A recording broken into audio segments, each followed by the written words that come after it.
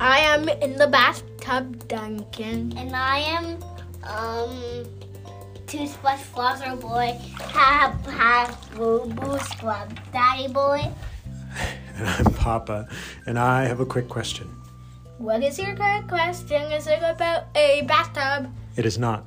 My question is, if you could send a message to aliens in outer space, what would you say? Hello, can you send messages to me?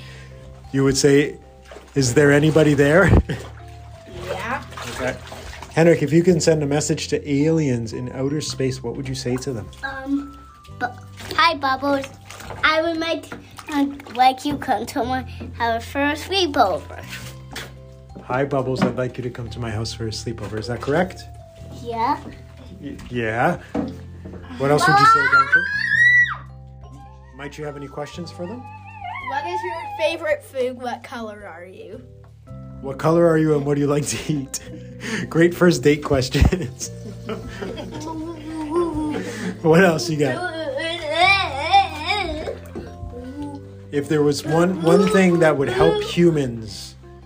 No bubbles on your brother. If there was one thing that would help humans live better lives and that we could learn it from aliens, what might we ask to find out what that is?